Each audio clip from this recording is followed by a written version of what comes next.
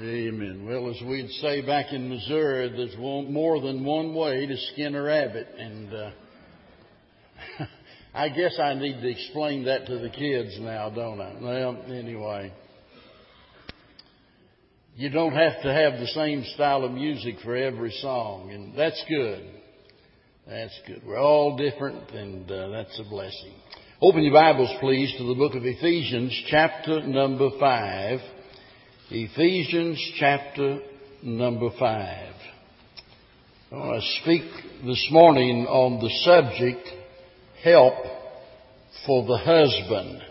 That's really a little bit unfair. It might be better if I call this message, help for the wife and the kids, because they need it.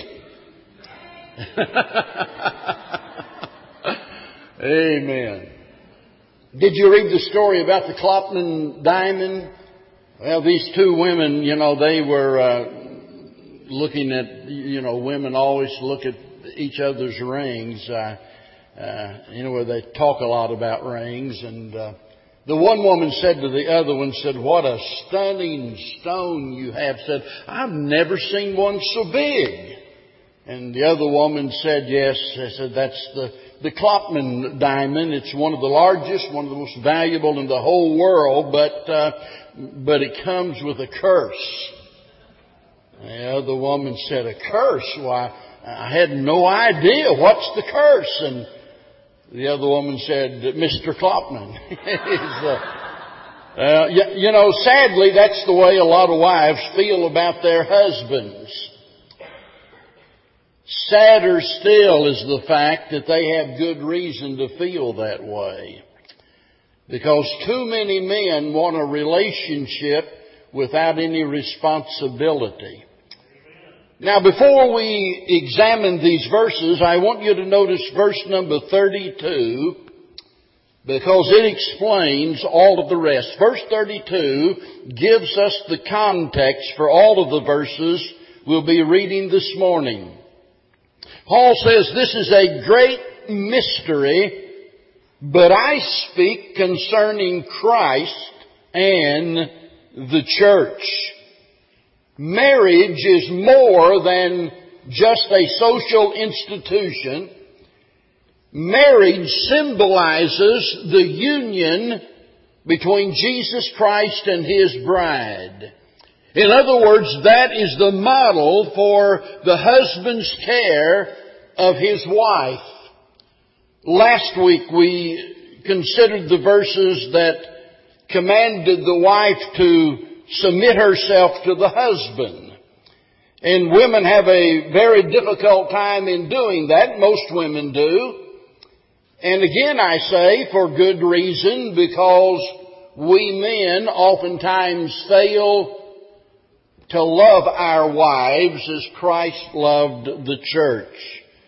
Now, when we think about the relationship and the responsibility, I want you to notice what Paul tells the husbands they ought to do.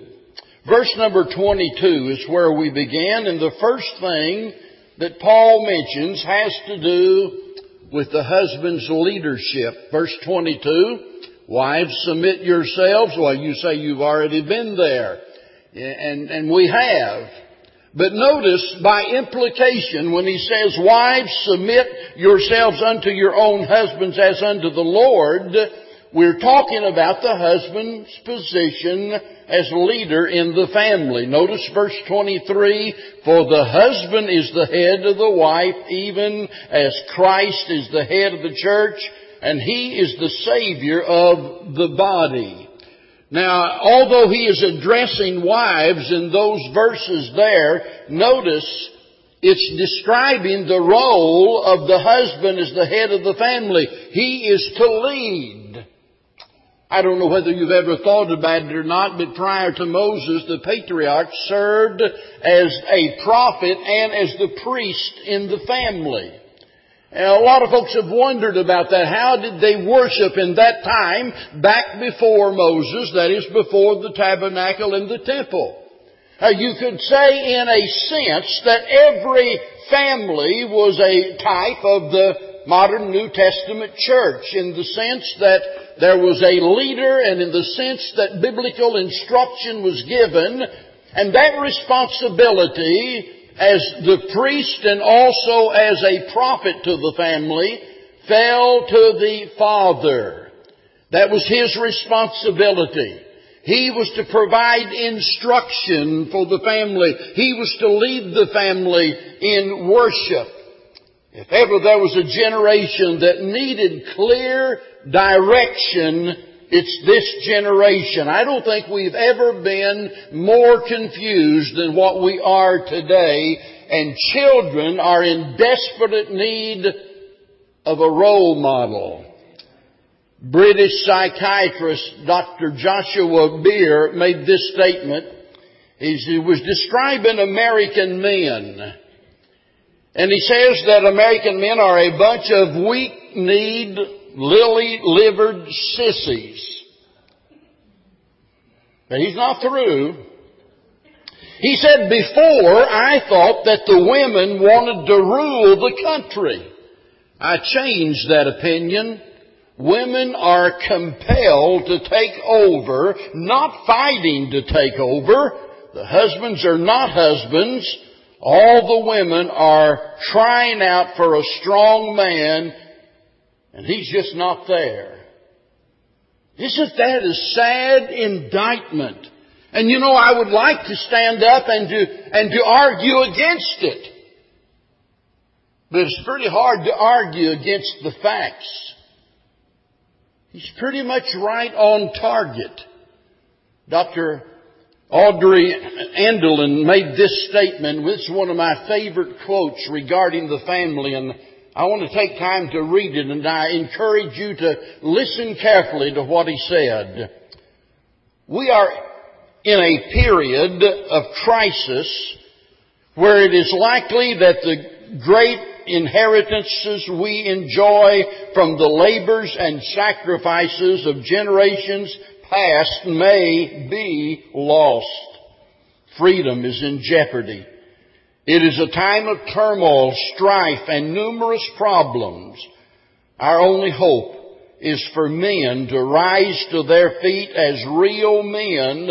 But where are the heroes of today? Where is the man who will proclaim, give me liberty or give me death? Where are men willing to sacrifice time and energy to rescue a dwindling society? Our crucial times require men of strong minds, kind hearts, and willing hands. Men who will find joy in labor, men of courage, honor, and strong opinions, clear minds, and high goals. Men who are not afraid of great responsibility. Men who can become dedicated to a task and will surrender their own selfish desires and pursuits to a life of service. Men whose word is as good as their bond. Amen. That's right. Listen, that's what our nation needs at this very moment. We are indeed in a crisis here in America. We need leaders here in America desperately. Our families need leaders, and it's the responsibility of the men to stand up and to lead their families. There's far too many times that the husbands have sat at home watching television or pursuing other interests while it was left up to the wife to take the children to church. Shame on a man that would do something like that. Fellas, listen, you want to be respected by your family? You want your wife to submit to you, then you need to stand up and be a leader in the home. Don't you dare leave it up to her to get the kids to Sunday school. Don't you leave it up to her to read the Bible to the children at home. You set the example and you stand up and you lead your family. You're to be a leader, but not just a leader. Paul goes on and he speaks about the fact that not only should husbands lead, but husbands should love. Notice what he says in verse number 25. He says, husbands, love your wives, even as Christ also loved the church and gave himself for it, that he might sanctify and cleanse it with the washing of water by the word, that he might present it to himself a glorious church, not having spot or wrinkle or any such thing, but that it should be holy and without blemish. And so ought men to love their wives as their own bodies. He that loveth his wife loveth himself. For no man ever yet hated his own flesh, but nourisheth and cherisheth it, even as the Lord the church. For we are members of his body and of his flesh and of his bones. You see, it's one thing to stake your claim as the head of the family and to boast about your authority. It's another thing to do what you should in regards to loving your wife. You expect her to submit, then you need to love. Love is the relational fuel in the family, by the way. And some fellows are out of gas. We want our home to go. We want our wife to cooperate. We want our children to obey. Then we better demonstrate love. I don't know of any power on earth stronger than that of love. When you think about loving others and trying to encourage others and trying to help others, understand that people will respond to love when they won't respond to anything else. When they're really convinced that you indeed have their best interest at heart, that you really deeply care for them, they'll cooperate. You can post a list of rules on the refrigerator and rehearse all of those rules with your wife and with your children, and you can set your foot down and say, look, this is the way it's going to be. I'm the leader and these are the rules. But rules mean very little to people that are convinced in their heart that you really don't care about them. But when they know that you care, they know you love them, it makes all the difference in the world. Now notice what he says here. He not only tells us to love, he explains what he means. He tells us how to love. Our love is to be sacrificial. Verse 25, he says, notice, as Christ also loved the church and gave. He gave himself for it. The example to love is Jesus Christ. He lived and died for others. The essence of love is unconditional. You see, you'll never meet a person that Christ does not love. And the exhortation to love is clear as crystal. We are to love our wives regardless of the cost, regardless of the consequences or the conditions or the circumstances. Love is a choice and a commitment. Sacrificially loving them. And notice he speaks about loving them as Christ loved the church. And remember, the Lord gave himself for us. And we need to give ourselves, as it were, for the welfare of others. Not only is it sacrificial love, but notice it is a sanctifying love in verse 26 and verse number 27. And he tells us that Christ had purposed and provided for the church. He purposed and he provided for the church's cleansing and ultimately for its glorification. In other words, Christ has a transforming effect upon his people. Maybe you've never thought about it, fellas, but listen. By your example, you ought to make it easier for your wife to be a godly person. Your influence should have a transforming effect in her life. Through your example, it ought to help her to become pure and holy and virtuous. I mean, listen, that's what the love of Christ does for us, right? So the result of your relationship with your wife ought to have a similar effect in her life. A sacrificial love, a sanctifying love, but then also a sympathetic love. Verse 28, through 30. And notice when I say sympathetic, Paul uses two words to describe how it is that we are to care for our wives. He says, notice the word nourisheth. Now we certainly nourish ourselves, do we not? And that's the point he's making. You know, we love ourselves, we nourish ourselves, we cherish ourselves. Then he says that we ought to do the same for our wives. And that word nourish means to rear or to feed or to bring up. It's talking about providing the needs and in a spiritual sense, bringing them to maturity. We talk about nourishing our children. We're talking about providing for them. But notice the word cherish. That word has to do with protecting them from harm and danger. It's the exact same word that someone in that day would have used in regards to a little bird sitting on her nest to protect the young. So in these two words we see the two thoughts of tending and also of tenderness. It reminds us that the man is to be the provider and man is to be the protector in the home. That gives a sense of security to the entire family. To know that you're there and to know that you care. To know you're going to provide the needs of the family. To know that you're going to protect the family. Every family needs somebody like that, and that somebody ought to be you, mister. That's your responsibility. Provide for your family.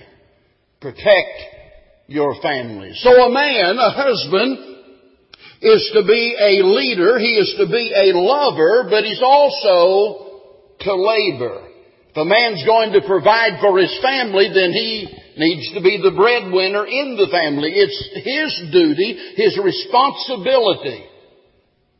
You want to see how serious this is? Turn to 1 Timothy in chapter 5 and verse 8, and it tells us there, if a man will not provide for his own, he's worse than an infidel. He has denied the faith. You see, every husband that is physically able to do so ought to provide for the family. Now, listen, that does not mean that God expects you to make extravagant, provision for the family, giving them just anything and everything they want. Remember, you're to be the leader. And being the leader of the family means that you've got to use a little bit of common sense. There are a lot of children here that I'm certain at some time or another they've said to mom or dad, well, if you really cared anything about me, you would let me get those new Michael Jordan tennis shoes, or I don't know what the end thing is now, but in every generation there's some end thing, right? I mean, they're not going to wear Walmart blue jeans and Spalding tennis shoes. And they're going to try to put you on a guilt trip and make you feel like if you really love me, you'll give me whatever I want. Now, that's not what he's talking about. That's not what I'm talking about when I say that he's to be the breadwinner. He is to labor. He's to provide for that family. It's not giving the family everything they want, but it's making sure they've got everything they need. We were having a conversation the other day. Some of the men and I were sitting around and we were talking about the difference in generations. And there's a lot of different things, but one of the things that is so different today, that most people today, it seems like, live all of their lives in dependence upon somebody else. Am I right or am I wrong?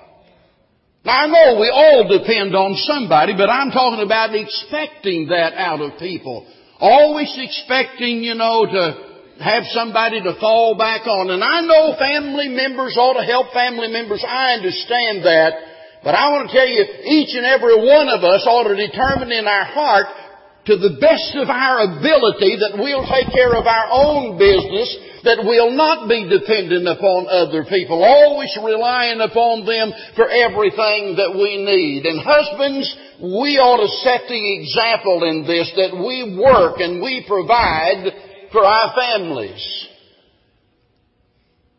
One of the problems today, in fact, it's really a threefold problem. Number one, we've got a lot of women today that are more concerned about their career than they are about their children. Now, don't you misunderstand what I'm saying, because I understand that some women must work in order to provide for their children.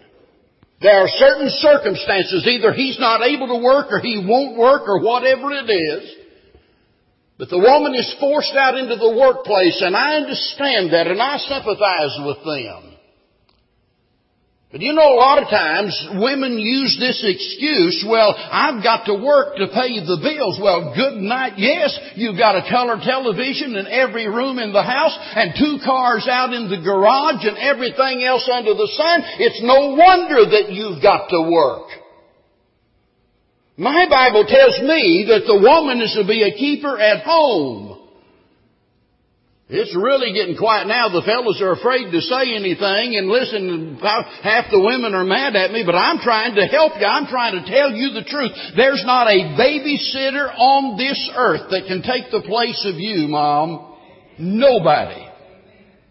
And God's pattern for the home is that when the man is able, physically able, he's to be the breadwinner, and the mother is to be in the home taking care of the children and the home in general. I mean, that's God's pattern. And whenever you get women more concerned in their careers than they are in their children, you're going to have trouble. The second part of this problem is the mad pursuit to get more. We're just absolutely never satisfied with what we've got. We always want more. That's a part of our old sinful human nature. Now, we all got a problem in that area, I think, to some extent. Always wanting more. But the third part of that problem has to do with the slacker husbands who refuse to work, or they put their work even ahead of their family. I mean, this ought to be a team effort, by the way. And it requires effort on the part of the husband and the wife and the children. And we'll get to the children tonight, by the way. If the family's going to function properly, then everybody's going to have to cooperate. Somebody said here a while back, he said somebody was getting a divorce, they were from a dysfunctional family and it affected them and blah, blah, blah. Listen, who in the world is not from a dysfunctional family? All of our families are dysfunctional. But we can make it work if we'll follow the Bible pattern. It's like flying an airplane. That airplane, you put it on autopilot, and something like 90% of the time, that airplane is off course, but it's constantly making slight adjustments to get to its final destination. That's the way a marriage is. You have to always be making adjustments. Dad, you're to be the leader in the home. You're to love, you're to labor. But notice verse 30 and 31, a husband also should leave. Now, don't get me wrong, we've already got too many leaving. Don't misunderstand this. But notice what he says here in verse number 30. For we are members of his body, of his flesh, and of his bones, and for this cause shall a man, here it is now, leave his father and mother, and shall be joined unto his wife, and they two shall be one flesh. Now, notice that here in verse number 30, Paul is explaining what has gone before. He's introducing what is to follow. He spoke about how Christ provides for the church, and then he proceeded to explain why. For we are members of his body, of his flesh, and of his bones. So it is in marriage, the husband and the wife become one flesh. That is a quote from back in Genesis chapter number 2. They two shall be one flesh.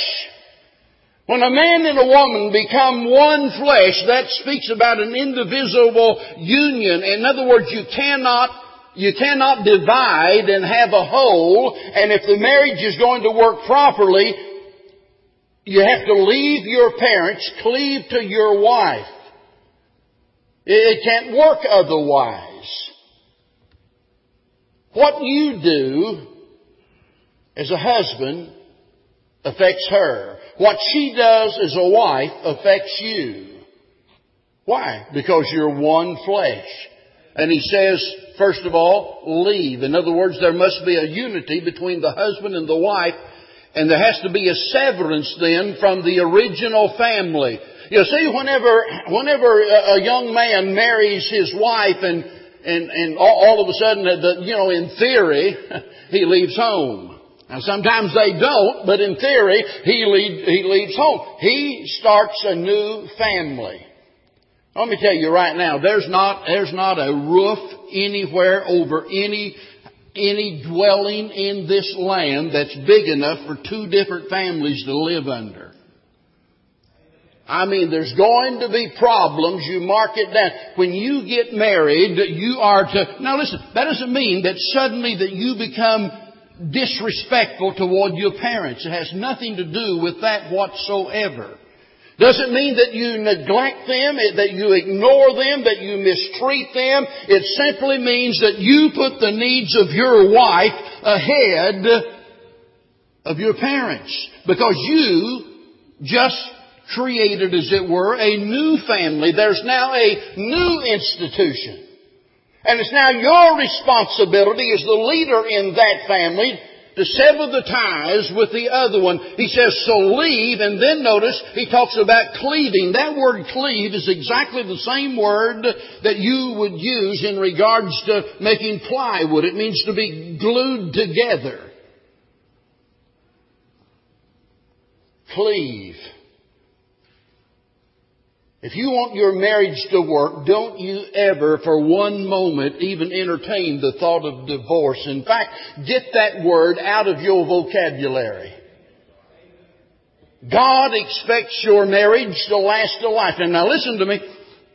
There are those here that no doubt you've been divorced and maybe you're remarried or you're getting remarried or whatever it is. You cannot change the past. I understand that.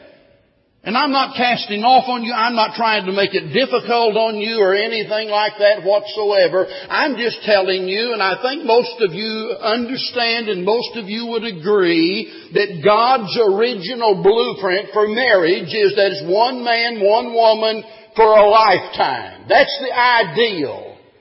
It doesn't always work out, but that's the ideal. For it to work, it requires that you cleave one to another, that you be connected, as it were, glued together. One of the worst things that a young couple can do is whenever they have a spat is to run home to mother. Well, he just talked to me awful.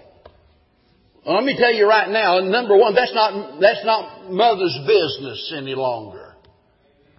If he's beating you and you need treatment or he needs to be thrown in jail, that's another thing.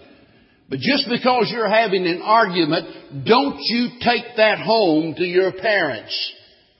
And fellas, listen, I know the wife tends to go home and complain about all those things, but the husband, he does it in a different way. It's something like, well, that's not the way my mother used to cook it, or, you'll learn pretty quick. That's one of the dumbest statements you can make. Well, Mama didn't cook it that way. Well, listen, you're not living with Mama anymore. Leave and cleave. Now, I understand. Listen, we could go on and on. I got a brochure this morning about somebody having a conference and they're having a series of messages in regards to the family, and we've done that before, and this can go on and on and on and on. But I mean, if we'll just keep it simple, and God intends for us to understand this. It's clear. that the wives are to be submissive to their husband. The husband is to be a leader. He is to love his wife like Christ loved the church. He's to labor and provide for his family. He's to sever the tie that bound him to his parents, and now he's to cleave to his wife. Somebody said, in fact, I think it's a song, love makes the world go round. Well, let me tell you one thing. Love will make your marriage work. Now, we know what God wants, right? Am I right? If you don't, you're in trouble. We know what God expects, right? Okay, we know what God expects. So we know what God wants in your marriage. No doubt about it. You might not like it, but we know what God wants. We talked about the women last week and the men this week. We'll get to the children tonight. We know what God wants. The question is, what do you want? What do you want in your marriage? What do you want your family to be like? And you see, that question matters because love is a choice that you make. Somebody says, well, I just don't love her anymore. I'm going to get a divorce. I just don't love her anymore. How do you expect me to live with somebody that I don't love? I expect you to learn to love them. It's a choice that we make. But let me give you the bottom line and then I'm through.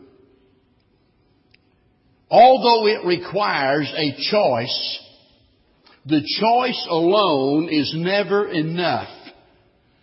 And I say that because our human resolve will take us only so far. It takes more than a choice.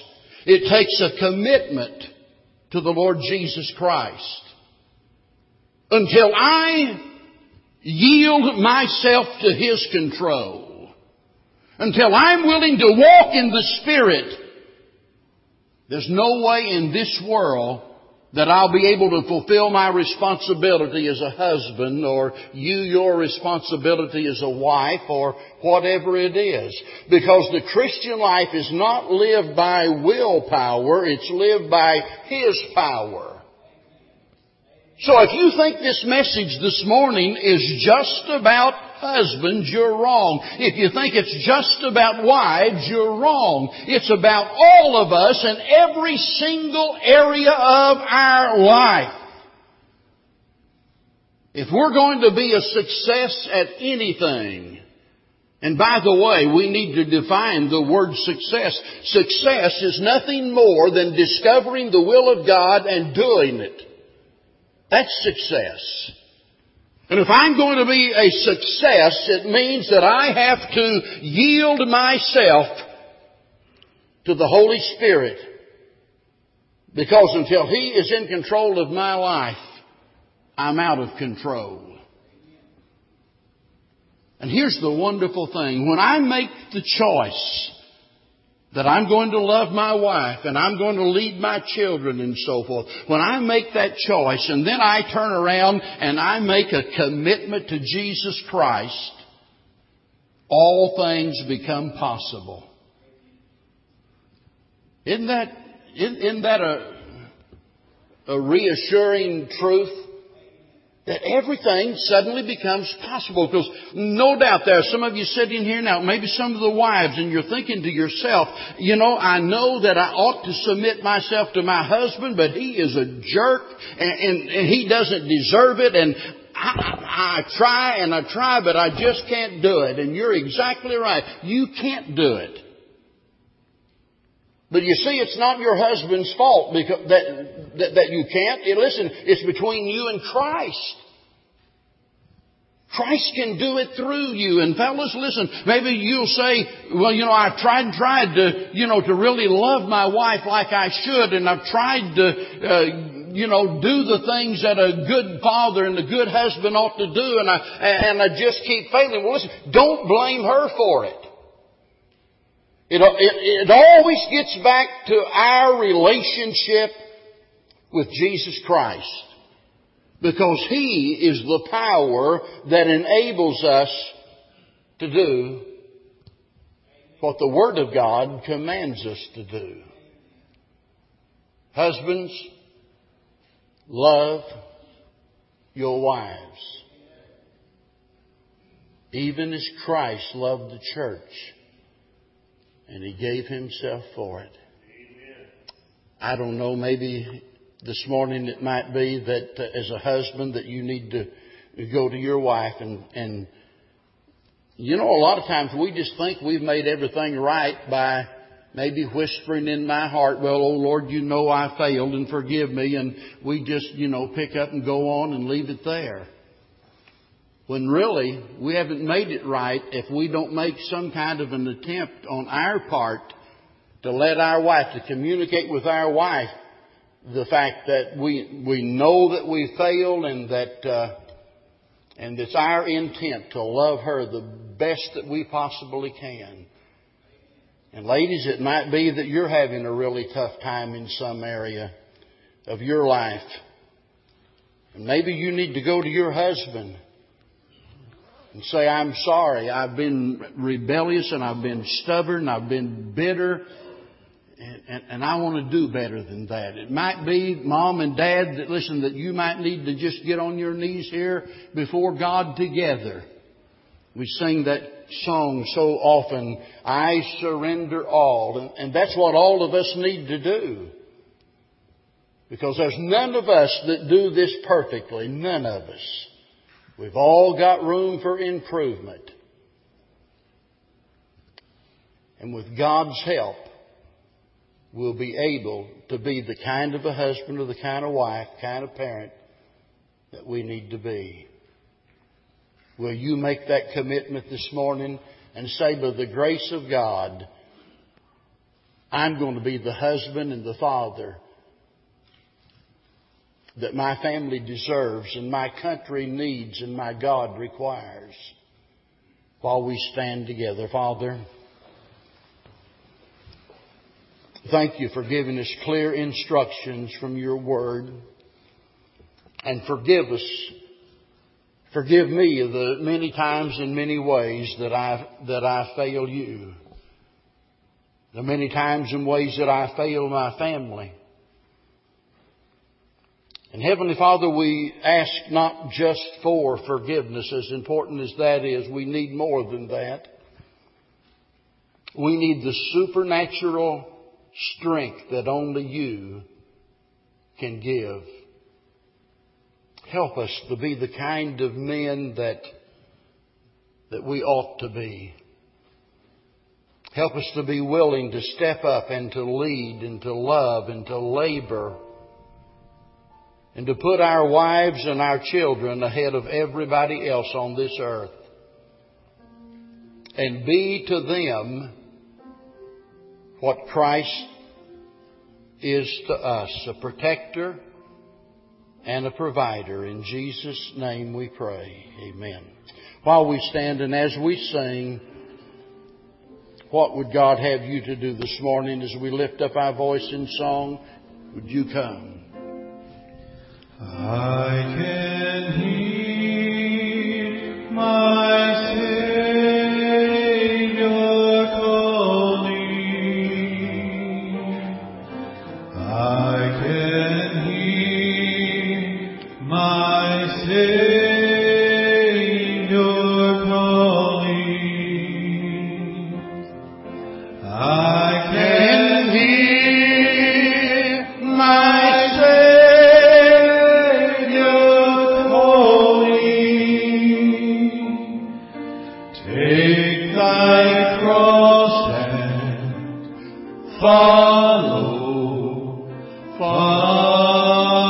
follow me. Think about these words, where He leads. Where He leads me, I will follow.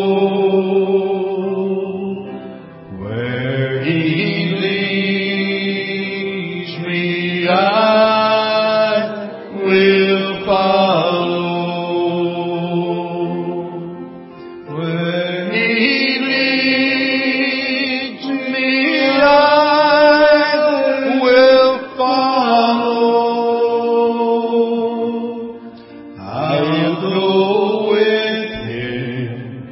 With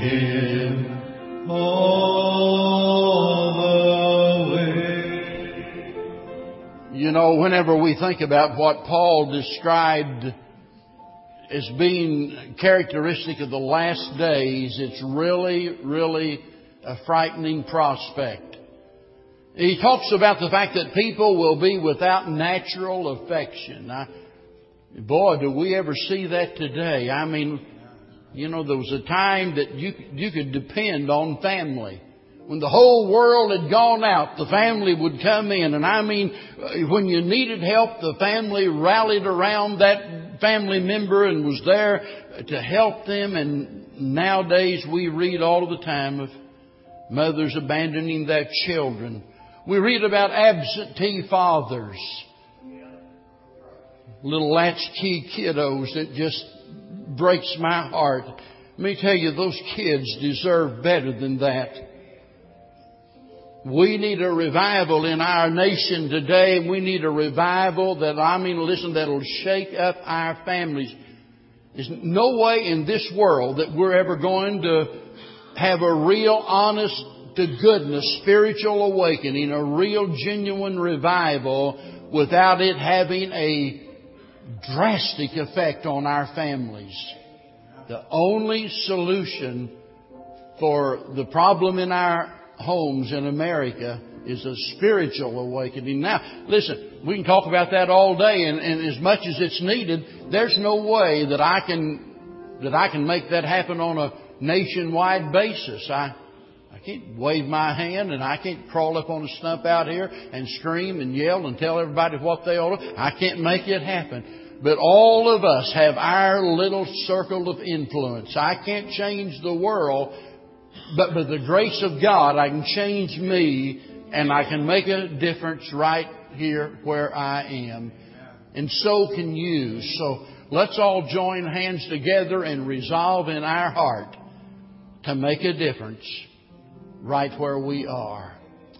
Let's bow our heads together as we close the service today. Some of the young people, by the way, will be passing out some little brochures about how to pack a box. And so if you didn't get it all on the film, well, they've got that information there for you. So I hope you'll take advantage of it. Let's bow our heads together. Brother Mike Smith, would you lead us in prayer this morning? Don't forget, guests, we will have a reception over here for those of you that choose to stay. Bev and I will meet you here just behind the piano.